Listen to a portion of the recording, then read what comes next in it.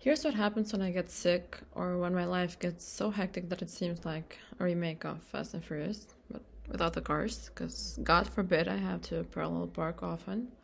Not like they parallel park that often, but anyway. A light bulb goes off in my head.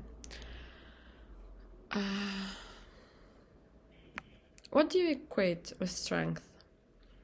A strong person handles what life throws at them. The more life throws at them, the stronger they become, and the more we think of them as strong, because strength is their only choice, or at least this is how I thought strength worked. Something bad happens to you. If you're weak, you crumble, but if you have a strong character, you push through, persevere, and make it out alive, stronger. I used to think that the way to build strength wasn't during our everyday tasks, but during like personal catastrophes, sickness and breakups and layoffs and instabilities and global pandemics. Yet, as I mentioned, when I'm sick or when my life gets wild or a little out of control, that light bulb goes off in my head.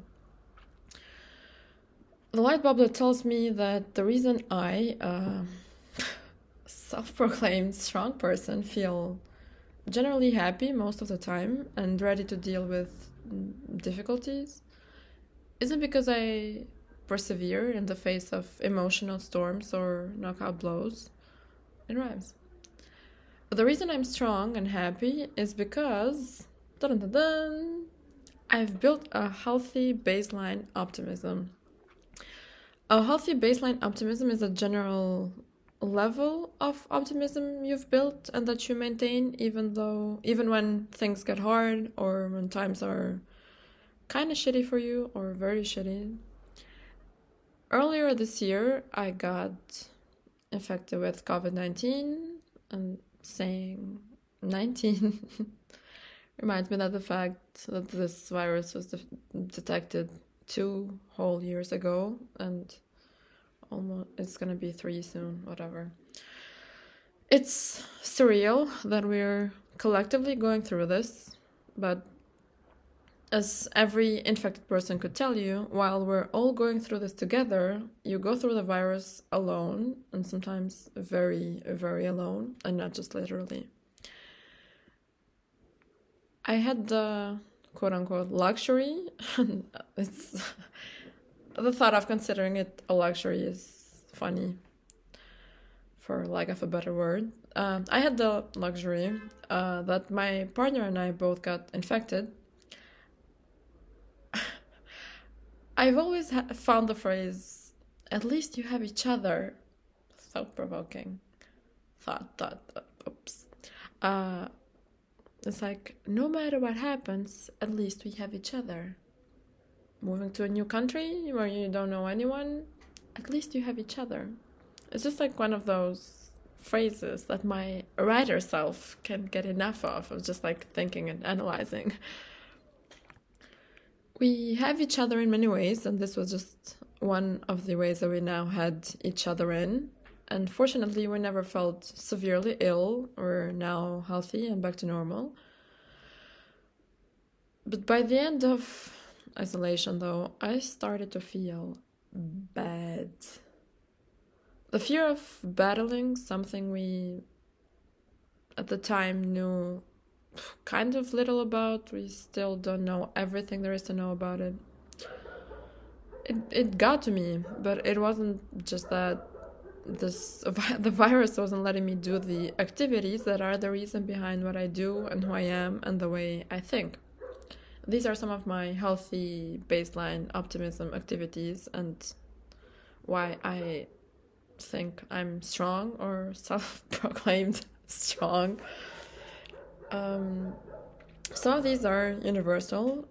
I think you'd find them in any other video titled Things to Make You Happier or these 10 things. Anyway, I have an article actually that's like 10 non-cringy hacks that changed my life. But anyway, so I went to a dark place because COVID-19 and having the virus implied that I couldn't do these things at all, or not to the extent I usually do. So, in no particular order, these are some of the activities that truly hold my life together in ways I only remember and realize when I'm unable to do them. Number one, meditation. I meditate every day. I'll be honest, when I'm in a rush or still very sleepy, I do these 2 minutes guided meditations or meditate lying down in bed. Both of these methods are not good for me, and if I'm being honest with myself, it's like I haven't meditated at all that day when I do these. But I mean, sure, sometimes I can get in the zone in just 2 minutes, but that's rare. But meditating regularly, so 10 to 15 minutes every day with a timer, not lying down, not half asleep, has changed my mind. Because it literally changes your brain's gray matter, and it has changed the way I handle life. So yeah, that's the first activity. And the second one is working out. I try to work out 3 times a week. And I think I've kept this going on and off for a year and a half now, I think, which is great for me. I did sports regularly when I was a kid, but I added this habit of working out to my life because I love exercising. I love the way it makes me feel. I know you'll hear this from everyone, and it's just about like building that momentum, but it's true that it makes you feel great. It just is. Endorphins, man. So like, why wouldn't I want to prioritize things that make me feel amazing, like workouts? So if I skip workouts, my body is just like question mark, question mark, question mark, and it will actually send me signals that it's missing the endorphins and dopamine and all that good stuff we get from moving our bodies. And I swear, it's funny, actually. This never happens when I'm on vacation, not working out. My body like doesn't send me those signals. It's just like, it's fine. You're chilling. I will allow it. It's weird and I love it. Number 3 of the way that I build my healthy baseline optimism, it's quality time with loved ones. Yeah, definitely harder to achieve during a pandemic, but I still don't know if I identify as an introvert or an extrovert. And I don't like the word ambivert because it reminds me of frogs, and I have nothing against frogs. I just don't identify with them. Yeah.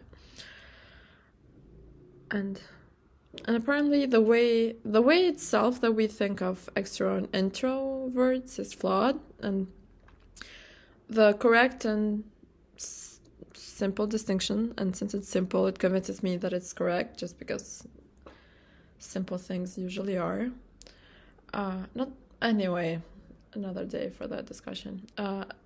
The distinction is this, that introverts recharge when they're alone and extroverts recharge when they spend time with other people. And I recharge when I spend time alone, so that makes me an introvert, but god damn it, do I love people. There are fewer things that I enjoy more than sharing a bottle of wine with my boyfriend, or having coffee in the morning with my mom, or talking to my friends for hours. I'm blessed to have quality time kind of ingrained in my relationships, not as an afterthought. And if we're hanging out, I'm gladly giving the other person my undivided attention, and vice versa. This is more of a 3B point, but just like one of those things that I wasn't able to do, that I love doing, that I wasn't able to do because of because I had COVID, so let's enjoying a good drink, which is like one of those simple pleasures, but I find great joy in enjoying joy. A good cocktail or drinking elaborate caffeinated products. Well, elaborate. I mostly drink black coffee or espressos, but whatever. I mean, they're elaborate in how much thought I put into them. Well, I'm usually not the one making espressos. Anyway, so because I had COVID-19 and wanted to give my body as many chances as possible at a quick recovery, I avoided alcohol besides the one single shot of tequila that I took before an important meeting, but that's for another time as well. And I avoided coffee, which was surprisingly hard. But yeah, anyway, point number 4, cooking. I absolutely love cooking, and I'm wary of throwing the word therapeutic around, but it is just that for me. The flavors, the smells, the process of chopping and steaming and sauteing and all of that, I just love it. And if I'm out and about, I look forward to cooking something good when I get home. The only problem that I have with this is that I just love the dishes that I make so much that I don't try new recipes, which is something I would like to change. And one of my New Year's resolutions was actually to cook something new every week and maybe try all of Smitten Kitchen's vegetarian recipes. Shout out. That resolution kind of want to, but yeah, whatever. New Year is coming soon. New album dropping. I've also started trying. I like that. Started trying, not like started doing. I've been trying to eat without watching YouTube or having the TV on, just so that I can actually focus on the incredible tastes in front of me. Well, they're not always incredible, but they're more incredible like the more you pay attention to them and the flavors. So yeah. Point number 5, feeling focused and productive. And I used to say this in my cover letter, and it's true that I take pride in my organizational skills. Time management is an art as much as a science. You can kind of say that about everything almost, but and just feeling in control of how I spend my day, and insert quote, how we spend our days is how we spend our lives here. Yeah, and so being able to control. Yeah, I also have an issue with the word control. Maybe I'll do like an episode talking about all the words we use that I have an issue with. Well, not an issue with, but I just like to think about. Anyway. So yeah, being pleased with my daily achievements is crucial to my well-being. So this is another thing, like one of those small things that I thought didn't really matter, and like being strong when you're facing adversity, like when you're going through COVID, and having like, yeah, I'll just explain later. Let me just go through them. And this is the 6th one, which is gratitude. Like journaling and just sitting in the grass, looking at the sky, feeling grateful about the life that I have are things that matter a lot to me. I feel gratitude about a pizza so delicious that I want another, about a kind stranger, about a delightful waitress, and I think this is what I struggled the most with during isolation and having COVID, that I felt ashamed of how ungrateful I was being. So in theory, I knew that this shall pass, that it was gonna pass, and I knew that it was normal to feel sad and confused and empty and scared. You have a deadly virus in the middle of a global pandemic because of said deadly virus. Oh, and your boyfriend has it too. So in theory, I knew that I had to be immensely grateful that our recovery was, I'd say, pretty quick and we had no severe symptoms. But in reality, I wasn't feeling that grateful. I felt ashamed in a way. Thousands of people had died, and even more since when I had COVID have passed away. And we only had mild symptoms and the privilege to medicate if needed. The vaccine wasn't a thing yet then. And I couldn't feel thankful about it, despite knowing these facts and how incredibly lucky we were. And I was just like, you can't feel grateful because you feel bad? Yeah, no one has to guilt trip me because I do it myself. It's like, fine. So yes, gratitude is important to me. And so this is the way that COVID like affected all of these things that I usually do and are important to me. It affected my meditation practice because achieving mindfulness, which is kind of an oxymoron since mindfulness is literally about anything but achieving and having like that attachment to the outcome. But anyway, so yeah, that meditation was pretty hard. I only thought about my symptoms that day and the way that I felt and how many days were still left. So similarly, you can imagine how having COVID affected the other activities that matter to me, that make me achieve that like healthy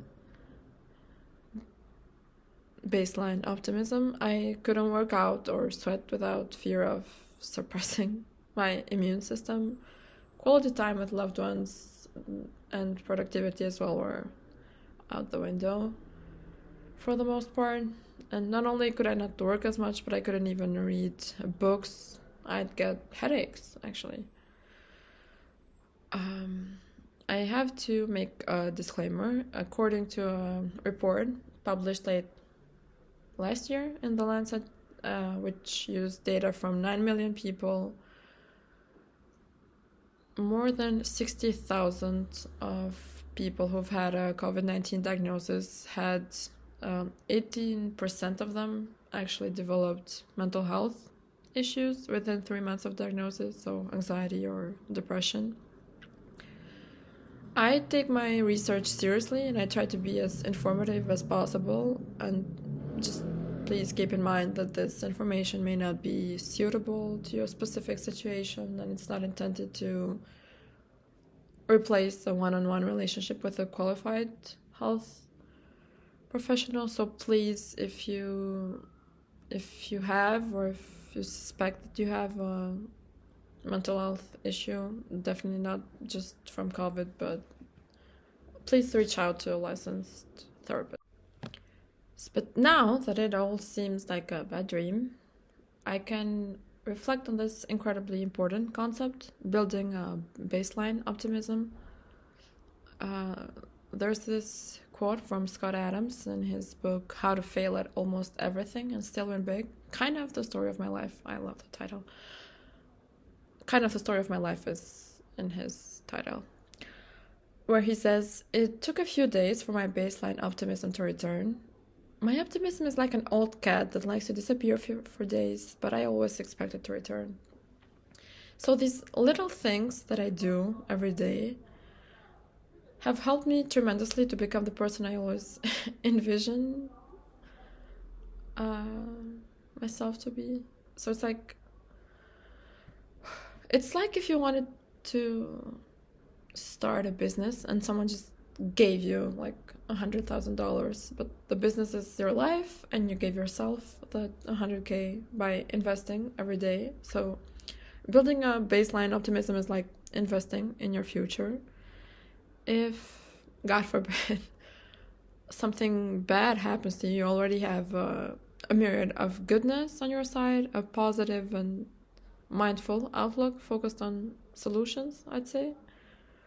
And keep in mind that a healthy baseline optimism looks different for different people. So maybe you're naturally bubbly and hopeful, and unlike me, you don't have to do any activity to reach that kind of healthy baseline optimism that'll make it easier for you to handle COVID-19 or any kind of adversity. And that's just who you are. You're bubbly and awesome, good for you. Like, I'm happy for you. But like, on the other hand, maybe you're on the other side of the spectrum, so maybe negativity and hopelessness are like those feelings that come naturally to you. So let me just say, it won't be the road less traveled. You won't be alone in this journey. A lot of people are that way, so don't worry. And in this case, you might need to go the extra mile, so maybe include more optimism boosting activities and maybe doing them more frequently. And this might sound like keeping a list of things you're grateful for that you can refer to when you're feeling pessimistic. This can look like maybe doing some cognitive behavioral therapy exercises to identify between facts and opinions you tell yourself, because, and this is a quote that I'll source below, much of the time we respond to our thought processes as if they reflect facts about the world, whereas they more often represent opinions or assumptions. The other thing that you can do is just to entertain positive thoughts when they enter your brain. Like, think of ways that things could work instead of ways that they couldn't. I'm just asking you to entertain them, just to like be curious about them. Like, hey, positive thought, what are you doing here? Like, just be friendly. And I'm also a firm believer that hard conversations help us grow and that we should have them as often as needed. And you can make it a point to communicate assertively and not passively or aggressively. Maybe just start with like once a week, or just start with small goals. That's always good. And the last thing, there are like so many things, but I've just included some. To seek therapy, therapy is amazing. So I don't know what building a baseline optimism looks like for you, and maybe you despise cooking that I mentioned above, but you like really enjoy playing video games. So I don't know if you think, like I used to think, that strength is only built in the face of adversity, and that there's no way how we handle our mundane everyday tasks is how we handle disasters, whether natural, at work, or in our families or relationships. I don't know if you think that way or if you don't, but I believe that, like many other good things, building strength is a marathon, not a sprint. And there's no one-size-fits-all cure. I'm always investing in that. You know how I mentioned the 100K? Yeah, I'm always like trying to invest in that metaphorical bank account, because I know that I believe and I know that the magic is in the little things. And I know that when I look back, the dots will connect to form a spectacular view. So yeah, now I'd love to hear from you. Is your baseline optimism at a healthy level? What's your go-to baseline optimism boosting activity? And I'd also like to know, like, if you had the coronavirus, I would love to know what helped you get through it. Peace.